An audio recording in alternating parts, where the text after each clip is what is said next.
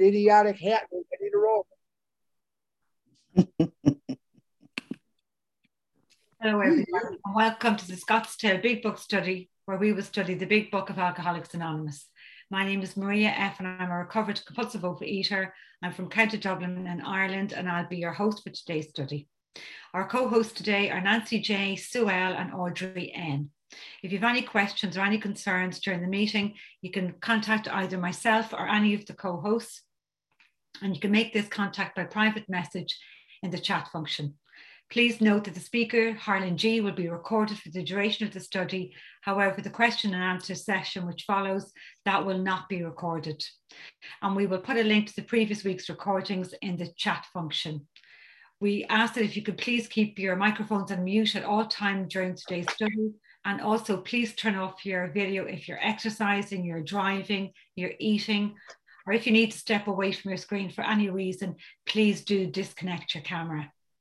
We will also ask that if you can refrain from making use of the chat function to message other attendees privately, just so we can all be present with each other today in today's workshop. So we will disable the chat function until 10 minutes before the Q&A.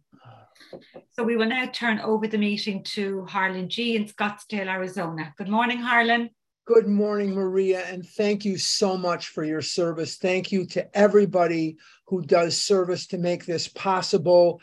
These recordings get listened to by thousands of people over time. I neither post them nor do I maintain that website. There's a lot of people that are so involved with this besides me that it's mind-boggling. And I just want to thank each and every one of you who has anything to do with this. Next week, I'm going to be joining you by phone from Nashville, Tennessee. And I've never done Zoom by phone before, so I'm going to practice this week. I'm going to a wedding in Nashville, but that won't change anything. I'll just do this from there on my phone, and I think it'll be just fine because I see people all the time coming in here by phone, and it seems to work just fine. Anyhow, I hope, I say this all the time, I hope it's as absolutely stunning wherever you are as it is here in Scottsdale, Arizona this morning. It is 84 degrees right now. The humidity is minuscule, it's shoe size, and the sky is just clear and beautiful, and the nearest cloud is somewhere out over California or New Mexico. There isn't a cloud in sight, and it's just breathtaking here in Arizona this morning. I hope you're enjoying something beautiful too. We have been in the chapter, We Agnostics, and we have been talking about the second step. This is the chapter that is devoted to step 2. And in the second step, we find that it says came to believe that a power greater than ourselves could restore us to sanity.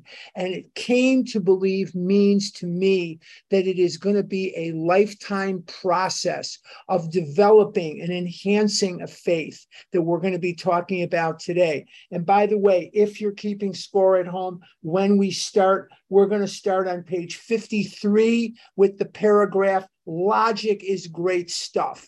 Logic is great stuff. And that's where we're going to start on page 53. Came to believe that a power greater than myself. Notice it doesn't say that we have to believe in any particular brand or any particular way. We just have to come to believe that there is a power greater than myself that can do what? That can restore me to sanity. And notice it does not say came to believe that a power greater than myself could make me abstinent or make me sober. It doesn't say that. It says, restore me to sanity. And the reason that it's beautiful that it says sanity is so much more open-ended than is abstinence or sobriety. Sobriety is very limited, but sanity is not limited. And when I say that, what I mean is, as the disease does not leave you where it finds you. What does that mean when I say the disease does not leave you where it finds you? The disease comes into your life. For most of us, it comes in during our infancy or very early childhood. And it doesn't just affect what we eat or what we don't eat. It doesn't just affect the fact that we have a physical allergy to certain foods and that we have a mind that focuses in on that ease and comfort that comes instantly by eating those foods. That's a rudimentary beginning. What it also does is it comes into our lives and it creates a tremendous amount of self-loathing. And the self-loathing, the self-hatred comes because we make promises to ourselves, we make promises to others that we're not going to eat this way anymore. And we keep going back on our promise hundreds and hundreds of times. And we look at the world around us and we see people that have a benign relationship with food. They have a seemingly much easier time relating to the world because we have a constant habit of comparing our insecure, broken insides with their together, wonderful, solid, strong looking outsides. And we keep comparing, and the shortest distance between me and severe unhappiness is through the shortcut of comparison. Comparison will always make me unhappy. It will make you seem more fortunate, you seem smarter, you seem better, you seem more adjusted, and I the lesser and you the greater. Or I will compare and find that I'm the greater and you're the lesser. And what it does not do in our disease is allow us the luxury of the promise of step 5. 5 and 9 are the great emancipators. We're going to talk a lot about that when we get to 5 and 9. But just to touch on it right now, we can now look the world in the eye. And sanity allows me to do that. It allows me to look the world in the eye. And that's what it does. So we have a situation where sanity becomes so much more important than does mere sobriety or abstinence. And then the disease does not leave you where it finds you. Besides self-loathing, what it does is it creates within us a almost surrealistic idea of what the world around us is about. We have a tendency to overthink. We have a tendency to catastrophize. We have that cognitive habit of catastrophizing things. Most of us do. Not all of us. It's not consistent with 100% of us, but I've seen it in enough of us to know that it is definitely a characteristic. We have fear. We have fear of getting caught eating. We have fear of getting seen eating. We have fear of other people. Now, a lot of people have that.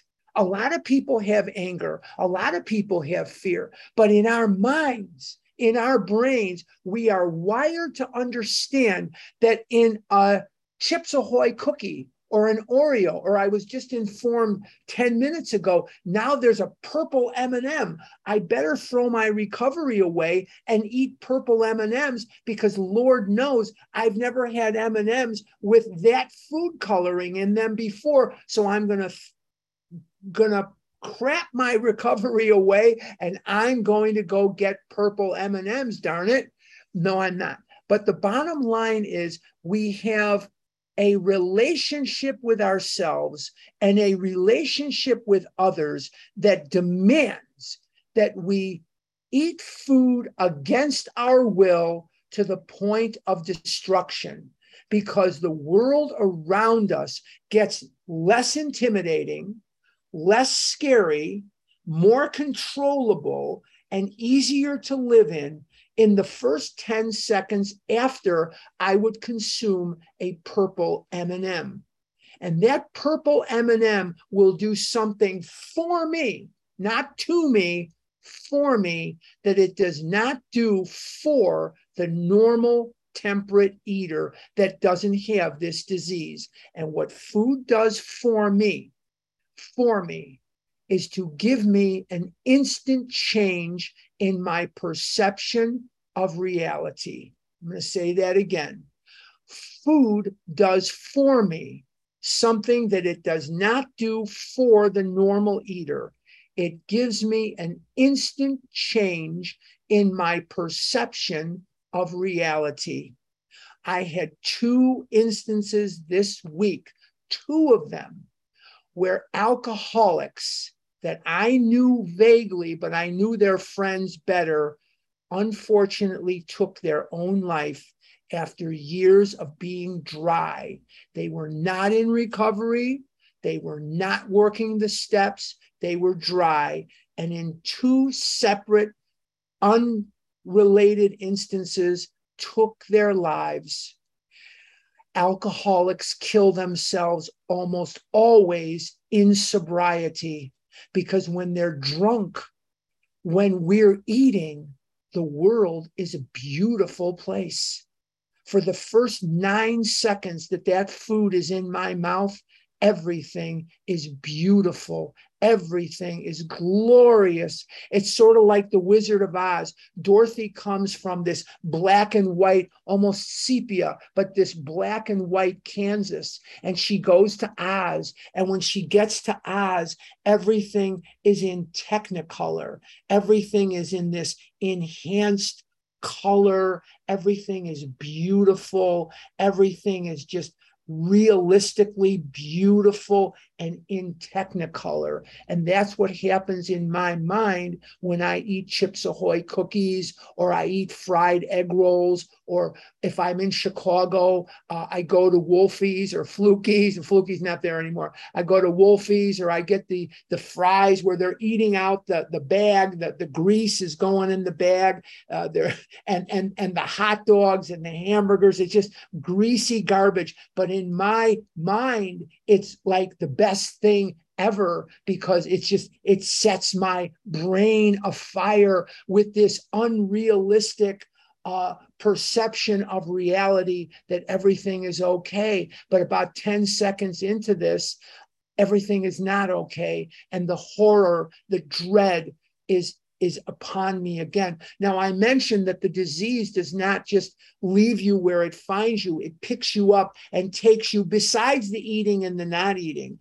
it takes you to a place that is nightmarish. It takes you to hell. And that's what drives us into these rooms, is we can't live that way anymore. And for the first little while that we come here, people tell us, you've got to put the food down. You've got to put the food down and you'll feel better. Yeah, when I put the food down, let me tell you something. I felt a lot better. I felt anger better. I felt fear better. I felt crushes on girls better. I felt like killing myself better. I felt like killing you better. And the bottom line is, I couldn't stand the way I felt when I was not eating. And it was horrible. And that horrible nightmarish abstinence, that horrible sobriety, if you will, just to make it easier to understand. I had to have the food because the food was doing for me what nothing else did. But what we find is the steps will do for me slowly what the food did for me instantly, with none of the devastating, death-defying, health-defying side effects. And the recovery does not leave you where it finds you. It doesn't just make it so that you don't want to compulsively overeat anymore. You don't want to practice bulimia anymore. You don't want to starve yourself anymore. It doesn't just do that. It repairs things in my life. Now, this takes years. This doesn't happen in 5 minutes. If you're new and you're saying, how come that's not happening to me? You got to keep going. You got to keep recovering. This is not something that happens in 5 minutes or 5 years or 10 years or 15 years. This is stuff that happens over long periods of time, but you start getting repaired in areas that you did not even know were broken. I have the ability today to be who I am. I have the ability today to say yes when I mean yes and no when I mean no. I have the ability to express myself without fear. I don't just say to somebody, hey, you really look ugly today, or hey, you're stupid. I don't say stuff like that. No, but I have the ability to say, hey, I'm cold. Hey, I'm hot. Hey, I like this. Hey, I don't like that. Whereas before, I never had that ability. I was so scared of the people around me in the world that I didn't dare express myself. Now I can. Now I can live free. Now I can be the person that God intended me to be all along. And it feels really good. So there's a lot more to this than just abstinence or sobriety. And we should be very grateful that the wording of the steps bears out the truth of the recovery, bears out the real truth, that we do come to believe that there is a power greater than myself that does not just restore me to abstinence, does not just restore me to sobriety, but restores me to sanity. So sanity is open-ended and large and alive. And abstinence and sobriety are very limited. The ceiling on these things is extremely, extremely low. And the ceiling on sanity doesn't exist. It's an open air stadium because there's just no end to the improvement that we're going to have in our lives as the result of a diligent effort to keep working these steps over and over and over, that in 10 we continue, in 11 we improve, and in 12 we practice. 10, 11, 12, 10, 11, 12. You're not at 10, 11, and 12 yet? Get there quickly. Get there as quickly as you can, because nothing ensures immunity from drinking like intensive work with other alcoholics. That comes at step 12. That's why we get there as quickly as we can, and we don't dilly-dally. Let's go to page 53. Page 53, logic is great stuff. We liked it. We still like it. It is not by chance that we were given the power to reason. So when we talk about this God of reason or this logic or common sense, we have to remember something. We have been told in this book, we have been told in this program that no human power could have relieved our compulsion. We are told at the end of chapter 3 that we have an illness that only a spiritual experience will conquer. Now, I've never had a spiritual experience. I've never had a spiritual experience. I've had a spiritual awakening, but my spiritual awakening is very slow in developing. And I have what's called the educational variety. And I still deepen my relationship with God all the time. I still deepen that because I work at it every single day. But we like logic. And one of the things that Bill Wilson struggled with when Ebby came to him in November of 1934, and Ebby was sober and Bill was drunk. But one of the things that Bill Wilson struggled with was he was looking for a more logical, more science-based solution to his alcoholism. And the God-based, the religion-based, although it's not really religion, Ebby says, I've got religion, which really isn't accurate. It's a spiritual experience. It's not a religious experience. You can be any religion you want. You can be no religion. You can be 8 religions. You can be whatever religion you want.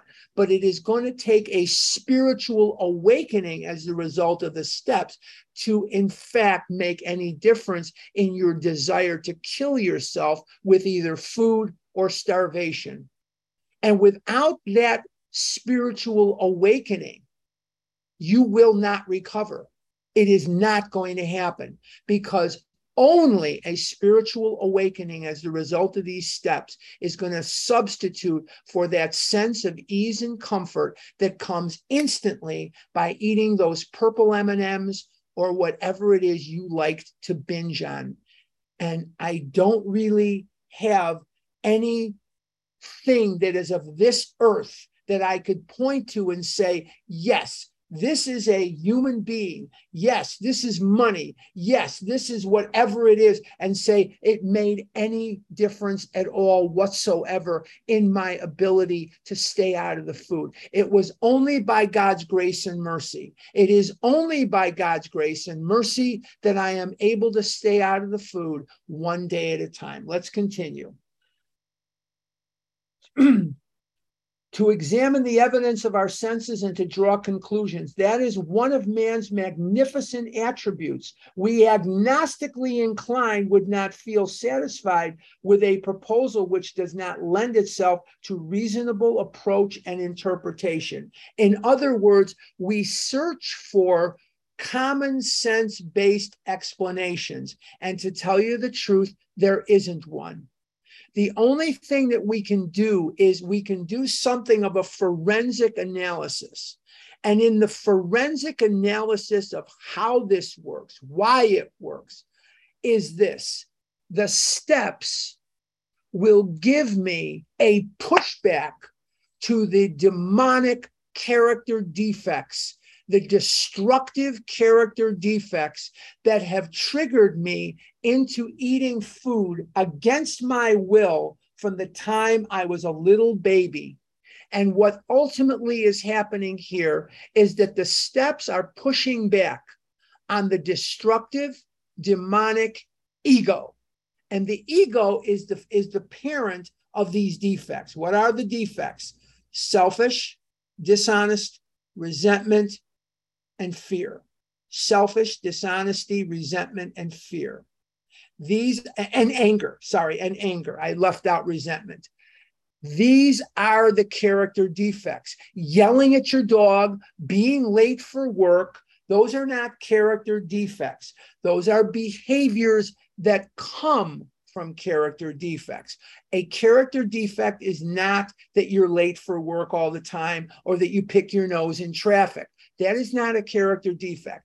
I'm kidding with the thing with the nose, but these are behaviors that come from character defects. And those character defects are brought about as a defense mechanism so that we can get what we want out of the world. If I have to lie to you, if I have to be angry, if I have to be whatever it is, I'm trying to protect myself and I'm trying to extract what I can from the world around me so that my needs, my instinctual needs, what are the basic instincts of life? Social, security, and sex, so that I will be taken care of. This is why I've acted the way I've acted. Now I'm going to trust infinite God rather than my finite self. We have this illusion of control. We have an illusion of being in control. We have an illusion of being on top of things. And truthfully, nothing could be further from the truth.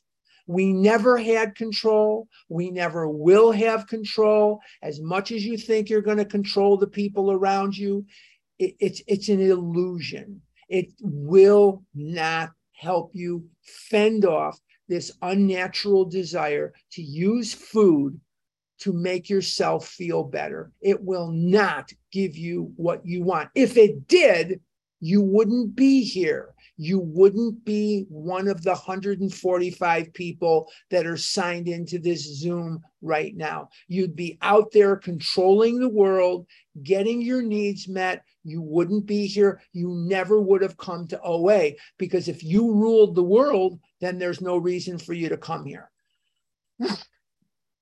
One thing that doesn't change is the fakakta allergies. That doesn't change. Page 53. Hence, we are at pains to tell why we think our present faith is reasonable, why we think it more sane and logical to believe than not to believe. And I'll give you my bottom line. If you've been around here, you know that I'm a bottom line guy. My way of doing things does not work. My way of coping with the world only got me fatter and fatter and more unhappy and more scared of the world, more angry, more isolated, more absolutely living in freaking hell. And God's way emancipated me. I was an object of ridicule. Children used to laugh at me. Adults used to laugh at me. People used to slap my ass. They would slap my stomach. They would wonder when the elephant was due. They would tell me in public places things you wouldn't tell your worst enemy. On more than one occasion, I've had people ask me, "Why are you so fat?" On more than one occasion, I've had people take food off my table in a restaurant and I didn't even know them and give it to the busboy and say, "He's morbidly obese. He doesn't need rice pudding. He's morbidly obese. He doesn't need whatever it was that I had ordered that I hadn't consumed yet." I could not walk the streets without being ridiculed by other people. I went on my first date with a girl. I was 35 years old. There is so much about dating and about relationships. I never had my comeuppance in this. I missed out on all that stuff. I was with someone last Sunday, and they're telling me this story about how this person liked them and passed a note and blah, blah, blah. And I'm sitting there listening, and it's a nice story. And I'm thinking to myself, this is great. But this is part of what I missed out on because I have been afflicted with this disease from the day that I was born. This disease does not care what it takes from you. It doesn't care what it does to beat you down.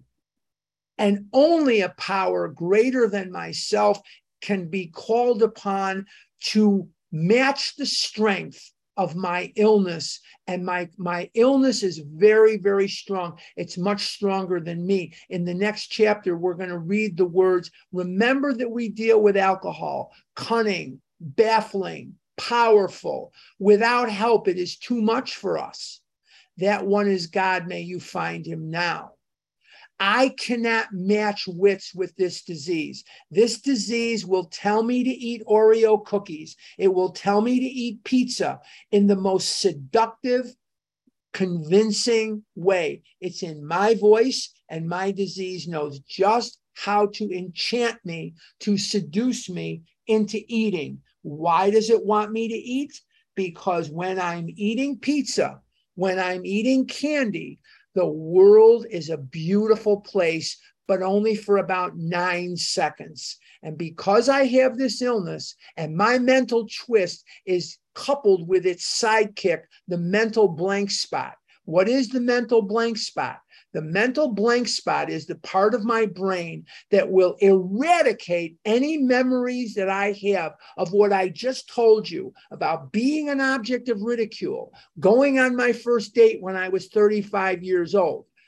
Being in public places and people laughing at me was the tip of the iceberg. What about the physical pain that I was in when I had to get in and out of a car? What about the physical pain that I was in when I had to walk through a grocery store? What about the shame that I felt when people that I knew, that I had sworn to God to, that I was going to stay on my diet, caught me in the grocery store with Chips Ahoy, frozen pizza, Twinkies, Suzy Q's, Hostess cupcakes, and Sara Lee brownies in my grocery cart? Why would I do that to myself? The reason that I do that to myself is I don't know any other way of making the pain go away than to eat that food. And the food creates in and of itself a worse nightmare. This disease is quicksand. The more I eat, the worse I feel. The worse I feel, the more I eat. The more I eat, the worse I feel. The worse I feel, the more I eat. And this is how the disease will kill you. So food was never the problem. Food was the solution to the problem. Now, I've said that in the doctor's opinion. I've told you that in Bill's story. I've talked about it in chapter 2. I've talked about it in chapter 3. But food was never the problem. Food was the solution to the problem. And as a solution to the problem, we now have to find a substitute. So what we're essentially doing here is we are substituting the effect of the steps for the effect of the food, which will make us feel better a little slower, but it takes work. But the food has devastating side effects, and the steps have unbelievable miracles. We are substituting something that will never work for something that always works. And we have discovered that through the use of the steps, we have eradicated in the people who take the action any desire to destroy ourselves with food. Food was never the problem. We have compulsive eating and compulsive overeaters. Now, they sound very, very similar. They sound real similar. Compulsive eating, compulsive overeater, they sound very, very similar, but they're worlds apart. Compulsive eating is something that even normal eaters do on occasion. You see people anywhere you go, they are eating and they're eating and they're enjoying it, and they put it down and it's done. Fartik. Fartik is a Yiddish word for done. Fartik, done. Now, a compulsive overeater sounds very similar, but it's, as I say, worlds apart. A compulsive overeater is a person with a physical allergy to the food where there's an unnatural reaction, and they have a mind that acts unnaturally also. And it's only about 9 to 10% of the population that feel this disease. That I cannot live in the world that I was born into without the food. It becomes a necessity. What does it say in Bill's story? Liquor ceased to be a luxury and became a necessity, because I cannot handle the reality that I see. I cannot handle the people without it. And even with it, I can't handle them. So the compulsive overeater must have, not should have, not could have, not might have, must have a spiritual awakening as the result of the steps if they are to live free in the world. So we have to stop looking at food as the problem. If food was the problem, treatment centers would turn out winners, and they don't. If food was the problem, different medical procedures would turn out winners, and they don't. If food was the problem, jails, hospitals would turn out winners, and they don't. Because abstinence does not treat this disease. I'm going to say that again, because for many of you, when I say that, it's just shocking to you. Abstinence alone does not treat this disease. If it did, the first time you dieted down, you'd have been cured and you would never be here. You would have never darkened our door. So abstinence does not treat this disease. What did we read in chapter 3? A man of 30 was doing a great deal of spree drinking. He remained bone dry for 25 years. He decided he was going to go back to drinking. Out came his carpet slipper and a bottle. Within 4 years, he was dead. He remained bone dry for 25 years. Did that cure him? No. Did it treat his disease? No.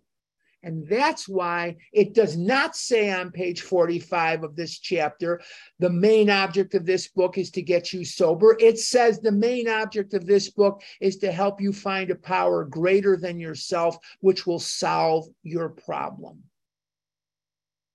So we have to stop focusing on the abstinence as being the end result of everything we're doing. Abstinence is the key into the classroom.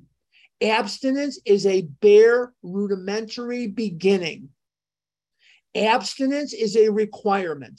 I went to college in Chicago, Roosevelt University. And in Roosevelt University, if you don't pass English 101 and English 102, you can't get a degree. Can't do it. You might go to another college and get a degree, but they ain't giving you one from the college I went to without English 101 and English 102. Now, there's other requirements too, but I'm just focusing in on something to keep it simple. I had to pass English 101 and English 102 to get my college degree. Is that the reason I went to college, is to pass English 101 and English 102? No. But I had to pass them because they were the key to get in the door. Abstinence is exactly the same thing. They are requirements, and you must remain abstinent. But the most important thing here that we're going to develop, and that's why after chapter 3, we don't talk about the food anymore. We are talking about your relationship with God. We're talking about your relationship with a power greater than yourself. And without that relationship with a power greater than yourself, you're not going to recover. The main object of this book is to help you find a power greater than yourself, which will solve your problem. And if that's the main object of this book, I would suggest you make it the main object of your life. When things come before my relationship with God, I'm going to lose them. Money, girls, whatever. I don't know what else to throw in there. That cannot come before my relationship with God. If they do, I'm going to lose them. So let's focus on what's important, and that is the spiritual angle of this. Yes, I have to work step 1 perfectly. It's the only step I have to work perfectly. But after I get through that, now I've got 11 other steps that need to be worked. And this step 2 is vital, that I not see it as a destination, but as a journey. And that I will be working on step 2 every day for the rest of my life. How do I work on step 2? By helping others, by sponsoring. The most important thing I can do today to work on step 2 is to take seriously what it tells me at the end of Bill's story, that in order to enlarge and perfect my spiritual life, I must do it through service and self-sacrifice for others. I must work with others as my sponsors have worked with me. And that unless I'm going to do that, I'm in trouble. How many times in the last 43 years have I heard people chirping that they're not going to sponsor? You don't sponsor, you don't recover. This is a 12-step program, not an 11-step program. And it's important to be the treasurer of a group, or do what Maria and Nancy J and Sue L and I don't know who else. I think Audrey and other people that and Lauren N and the people that make this work. That's great, but it's no substitute for sponsorship. Without sponsoring others constantly, I'm not going to develop the spiritual life that I need so I can recover. Very, very important to remember. Let's move forward. We say that our former thinking was soft and mushy. When we threw up our hands in doubt, we said, we don't know. When we became alcoholics, crushed by a self-imposed crisis we could not postpone or evade, we had to fearlessly face the proposition that either God is everything or else he is nothing. God either is or he isn't. What was our choice to be? If God is nothing, I'm in trouble. It doesn't have to be my God. It doesn't have to be someone else's God. It's whatever you perceive, whatever you want God to be. That's what God is. No one can tell you that it has to be the God of the Jews or the Catholics or the Protestants or the Lutherans or the Buddhists or the Muslims. No one can tell you that it has to be practiced with a black Bible or a white Bible or a cherry red Bible. No one can tell you that it's a man or a woman or a goat or a rooster. No one can tell you that. It is up to you to decide whether it's a he or a she or an it or a them or whatever. It does not bear out that you need to be worshiping or believing in someone else's God, as long as it's a power greater than yourself. That's all that's required. You don't even have to believe. You just have to be willing to believe. You just have to be willing to believe that there is a power greater than yourself. Now, as long as you're going to let me believe what I believe and how I believe, I shouldn't have a problem with that. I shouldn't have a problem with that, because it's God as I understand God. You don't even have to call it God. Some people call it Holy Spirit. Some people call it great outdoors. Some people call it group of drunks. Some people call it Max or Joe or Sandy or Mary or Linda. It doesn't matter what you call it. My first higher power in this program was Lake Michigan. I used to drive Lakeshore Drive in Chicago every morning. And when you go downtown from the north side, she's on your left. And when you come home and you go north, she's on your right. And sometimes, not now, but in another month, when it gets to be November, she's violent. She can be violent.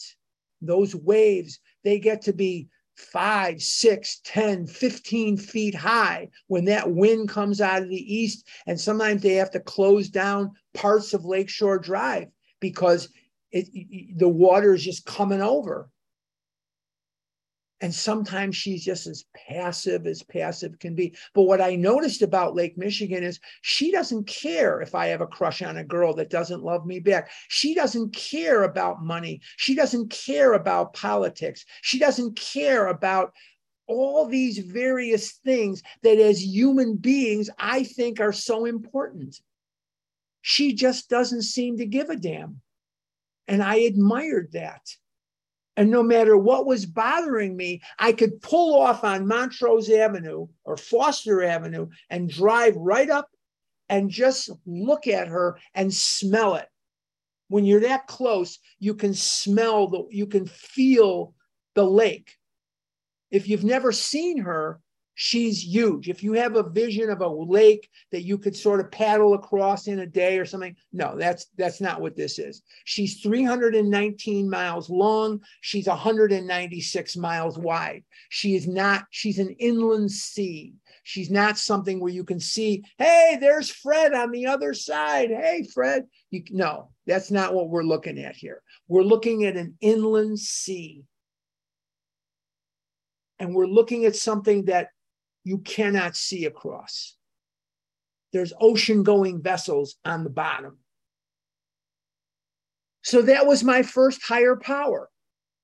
Start somewhere, but surrender to this fact, because I've never spoken anything to you more true than this.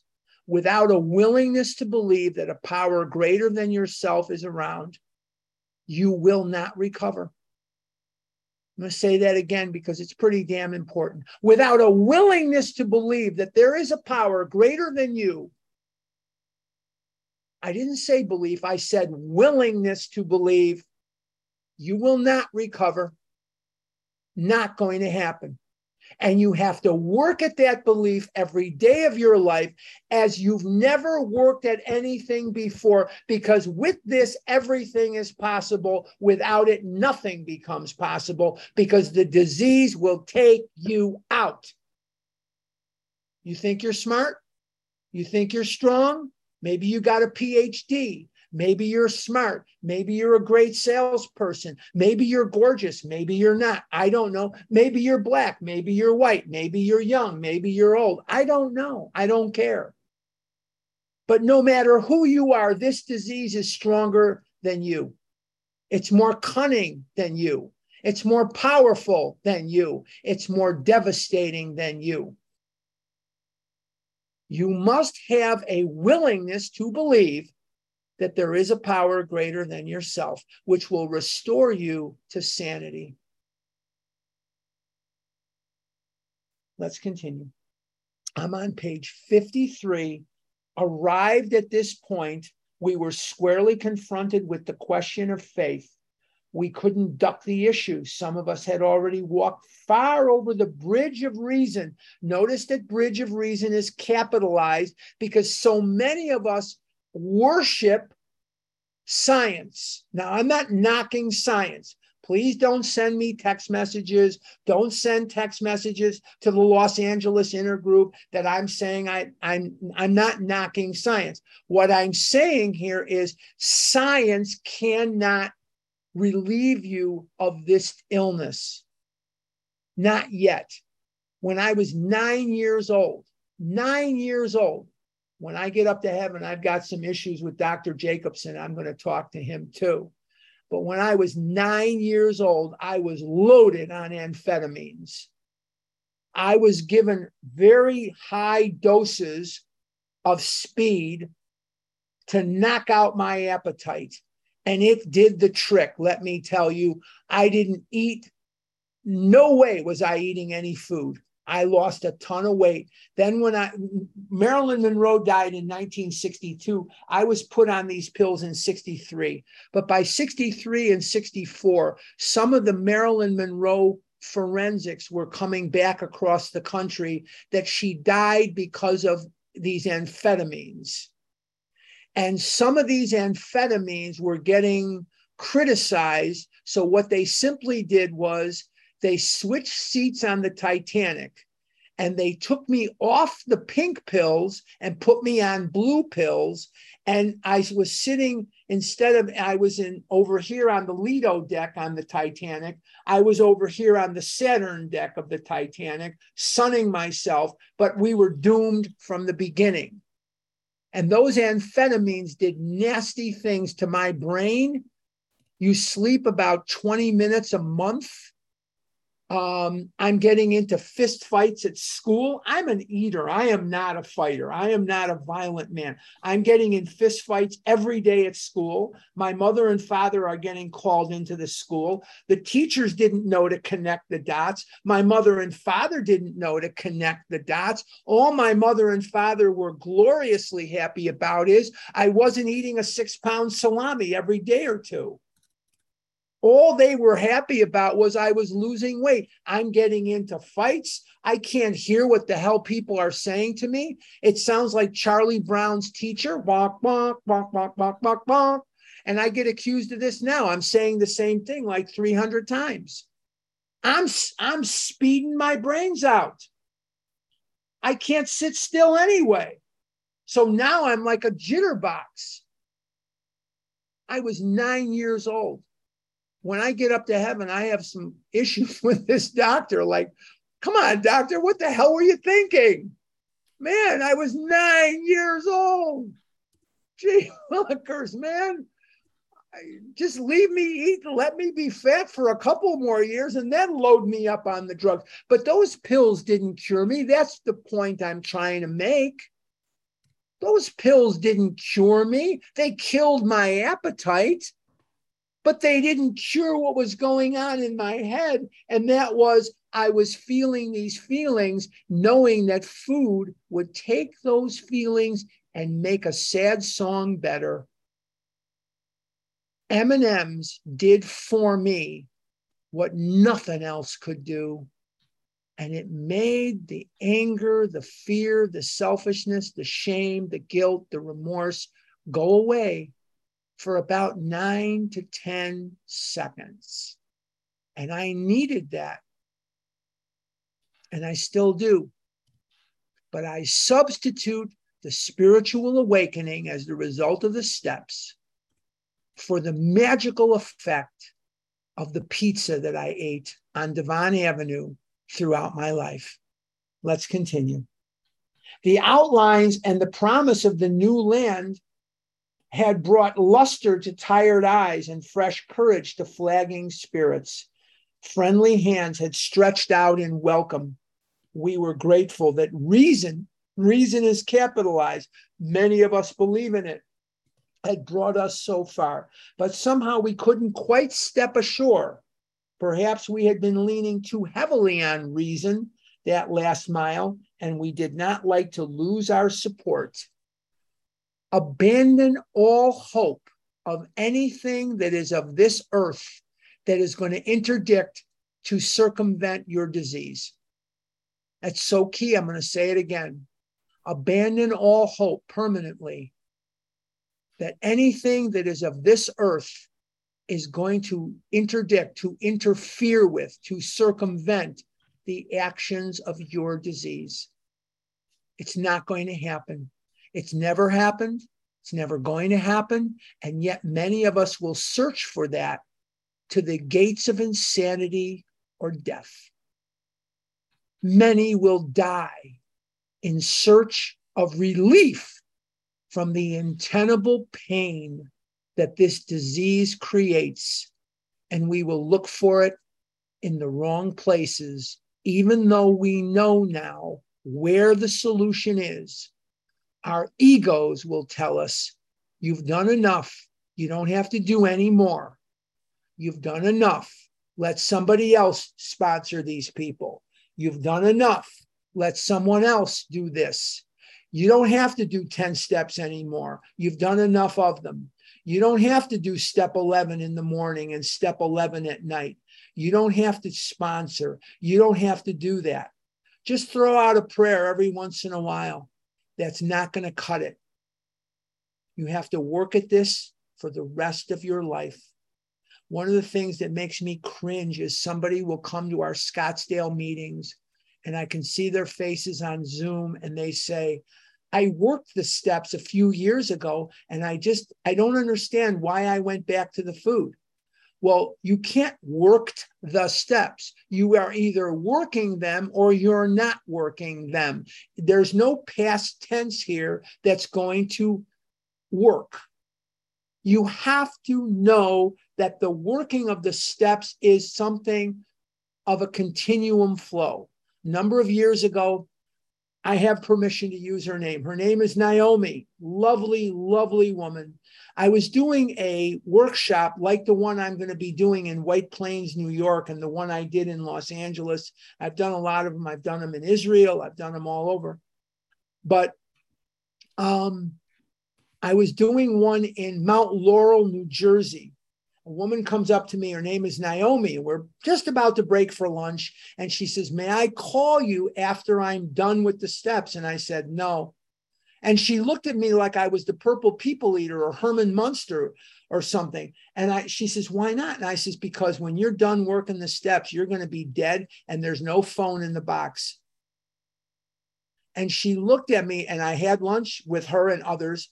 And I explained to her why I answered her the way I answered her. And we talk every once in a while. I know she's on Vision all the time and stuff. I love her to death and we have a good relationship. But in 10, we continue. In 11, we improve. And in 10, we practice. It's 12, we practice. 10, 11, and 12 every day for the rest of your life. In 10, we continue. In 11, we improve. In 12, we practice. Let's do another paragraph and then we'll wrap it up for today. Or two. That was natural. I'm at the bottom of 53.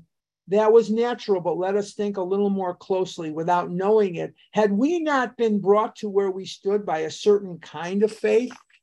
For did we not believe in our own reasoning? Did we not have confidence in our ability to think? I know for a fact, I know this to be fact. There's at least 3 PhDs on this line right now. I know for a fact. There are nurses. I know that there are lawyers. I know that there are very, very polished professional people that are listening. And one of the things that can kill me is this idea that because I have been so successful in other areas of my life, that somehow I'm going to figure this out. Divorce yourself from that thinking immediately, because it will kill you. It will kill you. You will never figure this out. So what is the theme of today? What am I trying to get across today? Over and over and over in different words, I've made this point, that a human being of their own accord cannot overcome the absolute power of this disease. The power of this disease will overwhelm you.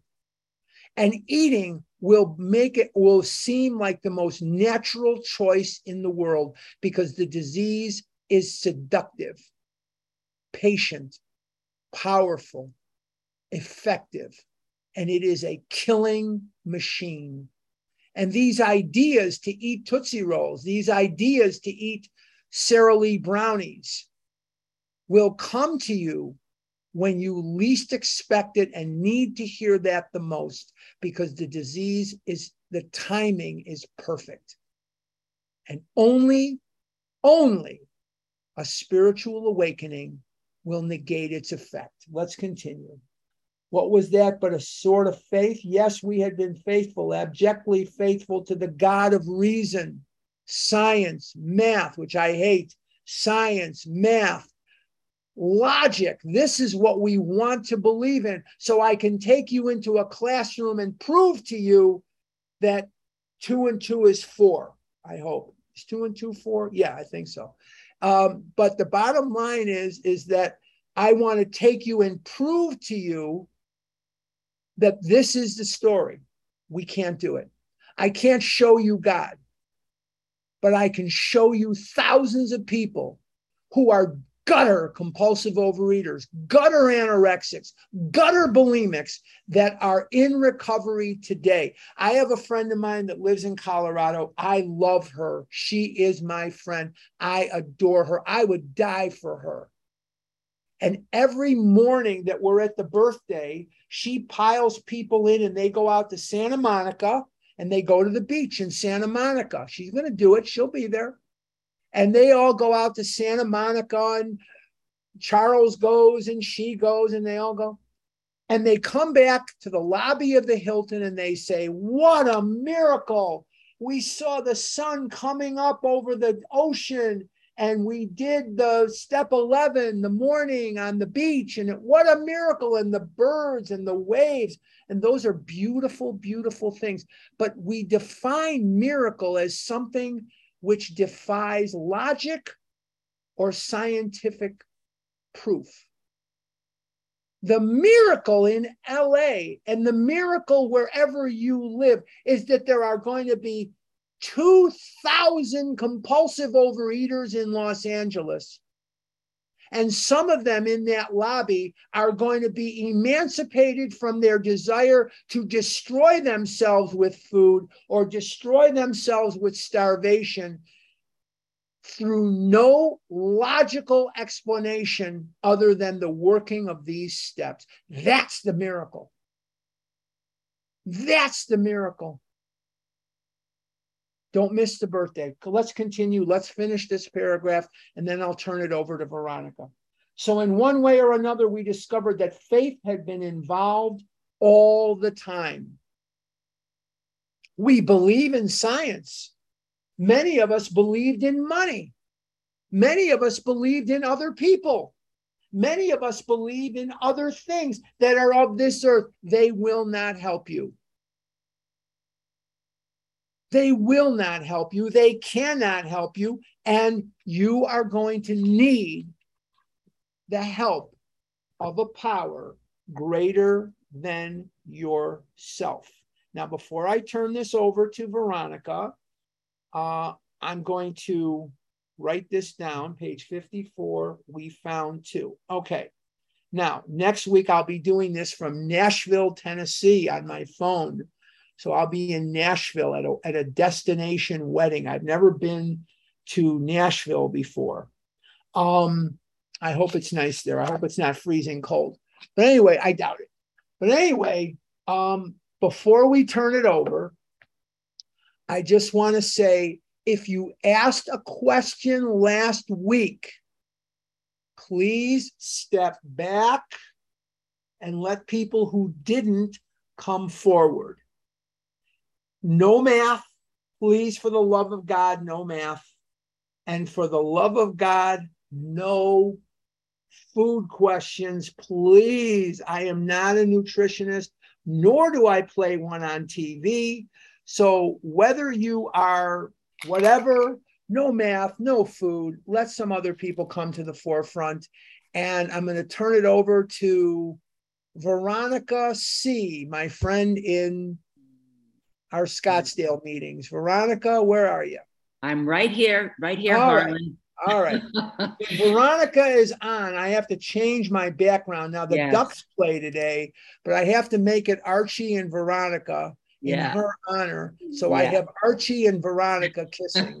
Okay. Just don't call me Ronnie, and we're going to be fine.